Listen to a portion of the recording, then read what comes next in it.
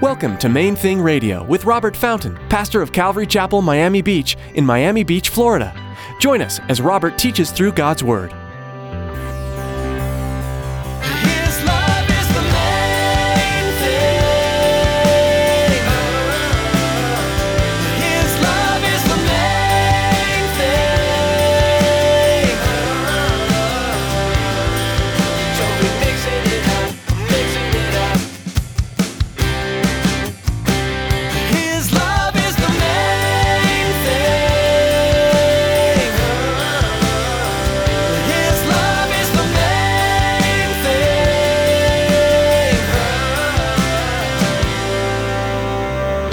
He's a perfect, loving, merciful Father to those who love and obey Him. And He is the righteous judge who executes His wrath on those who rebel against Him. See, we have to remember who He is. We have to remember who we're dealing with. He says in Deuteronomy chapter 5, verse 6, I am the Lord your God. See, we just want to sing about He's a good, good Father. He is. He's also the Lord your God. You see this? Who brought you out of the land of Egypt, out of the house of bondage. Our God is both a loving Father and a merciful Judge. In today's message from Pastor Robert, he teaches us, through the book of 1 Peter, that God is our Father and our Lord. As Christians, we need to remember to balance love and reverence for our Lord. Yes, our Father is loving, but He's also worthy of our reverence. Stick around after today's message from Pastor Robert. I have quite a bit of information that I'd like to share with you. Our web address, podcast subscription information, and our contact information.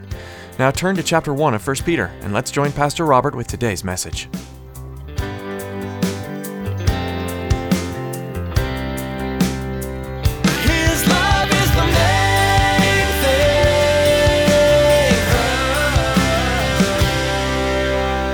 If you call on the Father who without partiality judges according to each one's work, conduct yourselves throughout the time of your stay here on this planet, is the idea, in fear, knowing that you were not redeemed, you were not bought back from death with corruptible things like silver or gold from your aimless conduct received by tradition from your fathers, but with the precious blood of Christ, as of a lamb without blemish and without spot. You know, we don't like to talk about fearing God. We don't like to talk about that. Because many of us realize we grew up with an unhealthy fear of God. You know, the feeling that He was always angry at us and always ready to, just looking for the next opportunity to squash us like bugs. You know, that's not who He is. And once we learn that's not who He is, He's not walking around angry with us all the time, we don't even like to go there. We don't like to think about the fear of the Lord. You know, we throw out the baby with the bathwater. He's a perfect, loving, merciful Father to those who love and obey Him. And He is the righteous judge who executes His wrath on those who rebel against Him. See, we have to remember who He is. We have to remember who we're dealing with. He says in Deuteronomy chapter 5, verse 6, I am the Lord your God. See, we just want to sing about He's a good, good Father. He is. He's also the Lord your God. You see this? Who brought you out of the land of Egypt, out of the house of bondage. You shall have no other gods before me. You shall not make for yourself a carved image, any likeness of anything that's in heaven above or earth beneath or in the water under the earth. You shall not bow down to them or serve them. For I, the Lord your God, am a jealous God, visiting the iniquity of the fathers upon the children to the third and fourth generations of those who hate me. That's a key part of the phrase there now, of those who hate me. But showing mercy to thousands, to those who love me and keep my commandments. Oh, but that's the Old Testament. Yeah, well, okay, let me read you the New Testament then. Revelation chapter 19, verse 11. Now I saw heaven opened, and behold, a white horse, and he who sat on him was called Faithful and True. And in righteousness he judges and makes war. Who is this? It's the Lord Jesus. It's going to be demonstrated to us in just a second exactly who it is. In righteousness he judges and makes war. His eyes were like a flame of fire, and on his head were many crowns. He had a name written that no one knew except himself. He was clothed with a robe dipped in blood, and his name is called the Word of God. And the armies in heaven, clothed in fine linen, white and clean, followed him on white horses. Now out of his mouth goes a sharp sword, that with it he should strike the nations, and he himself will rule them with a rod of iron. He himself treads the winepress of the fierceness and wrath of Almighty God. And he has on his robe and on his thigh a name written, King of Kings and Lord of Lords. You see that? Listen to me. This is so important. See, we think we're under grace, so we don't have anything to fear from God because we're under grace. We're not under law. We're throwing the baby out with the bathwater. We have to remember who he is. He's a good, good Father. Yes, he's the Savior and Lord who died for us. And he's the conquering King, returning to judge wickedness and eliminate evil from the earth. In Acts chapter 4, we're told that God moved upon the hearts of some of the early believers in Jerusalem to sell everything and give all their possessions into a common treasury, if you will. And they began to do that. But there was this one couple that they decided, man, it's like, apparently they were looking around and seeing all of the attention and all the love and all of the affirmation that people were getting as they were selling things and bringing the proceeds to the church. And they wanted some of that. They're like, oh man, look at all the attention Barnabas is getting. So they decided, they made up a story. This husband and wife, Ananias and Sapphira, many of you know the story. They fabricated this story that they had sold this land for X amount and they were giving the whole amount to the church. But that wasn't the truth. The truth of the matter was they only gave part of the proceeds. Now, Peter confronted the husband, Ananias, and he says to him, it was yours. In effect, what he said to him is you were under no obligation to sell it. You were under no obligation to give any of it to the church. But you were under obligation to the truth. The Bible says, Acts chapter 5, verse 5, then Ananias, hearing these words, fell down and breathed his last. That's a colorful way of saying he dropped dead like a rock right there in the middle of the church.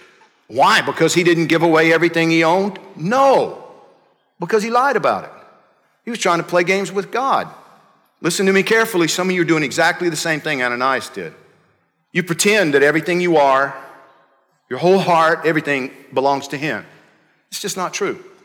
And one day, just like Ananias, you're going to drop dead and find yourself standing face to face with him, and he's not going to be looking at you with a big smile on his face. You understand? It's going to be like, what were you thinking? Did you think you were fooling me? The Bible says 3 hours after this happened, Sapphira, his wife, comes walking in. Peter confronts her. So you sold that land for X amount? Yeah. Gave it all? Yeah. Boom. She's done. Drops like a rock. And I can't help but think about the scene in heaven, because you do realize that if they were, as the Bible seems to indicate, born again, they knew the Lord, they were babies in their faith, so they hadn't, really grown, they didn't understand all of this, but if they knew the Lord, they went straight from the presence of Peter and the congregation there in Jerusalem to the presence of Jesus, right? So you can't really call it a punishment, can you? You understand what I just said? They got promoted. They go straight from here to the presence of the Lord Jesus. But imagine what it would have been like for Sapphira. She has no idea her husband's been caught. All she knows is, boom. She's 1 second she's here, the next second she's looking at Jesus, and Ananias standing next to him. He got you too, didn't he? Right? Wow. So, what was this really about? It was about all the witnesses. All those people who saw it. Verse 11 says, great fear came upon all the church and upon all who heard these things. Please hear me on this. Do you understand they were all under grace? Ananias, Sapphira, the church in Jerusalem, they were all under grace. They were not under the law. They were not under the law. Nobody had an obligation to sell anything or to give anything. You see that?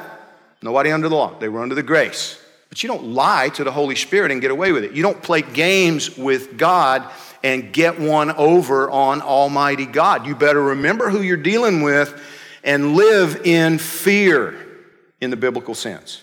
In the biblical sense, okay? He's a good, good Father, and he will spank you. You see that?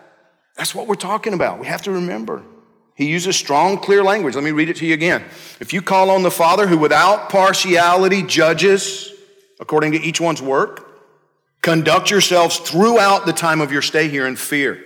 This is written to people under grace, not under law, knowing that you were not redeemed with corruptible things. In other words, things that are going to decay and dissolve and burn and go back to dust. Things like silver or gold from your aimless conduct received by tradition from your fathers, but with the precious blood of Christ. So he reminds us here that he paid a precious price for us, and we better not treat it with anything less than the ultimate respect. That's point number two. That's point number two. He paid dearly for your life. Respect the price that he paid. Don't treat this lightly. Well, I'm under grace. You better pray about what that means, because it may not mean what you think it means. It may not mean to him what you think it means. His love is the main thing. His love is the main thing.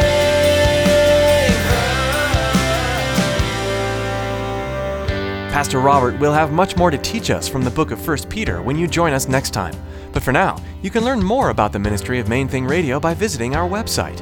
At mainthingradio.com, you'll be able to listen to even more messages from this book and others by clicking on Podcast. And be sure to subscribe so you'll never miss a new edition. You can also connect with us on social media. Come follow our Facebook and Twitter accounts and stay up to date with everything that's happening at Main Thing Radio and Calvary Chapel, Miami Beach. Find links to our accounts at our website. Again, that's mainthingradio.com. Before we go, we'd like to ask you to pray for us here at Main Thing Radio. Would you lift us up to the Lord and ask Him to continue moving through our ministry? Pray that we'd keep our eyes focused on Him and that we'd share only the words He's given us. Pray too that our listeners would hear from Him each time they tune in. We want to reach the community and the world for Christ, and we can only do that through the support of our brothers and sisters in Christ. Thanks for praying for us. We appreciate your partnership in this area. With that, our time with you has come to an end. There's so much more to learn from the pages of 1 Peter, however, so we hope you'll make it a point to join us again. Tune in next time for another edition of Main Thing Radio.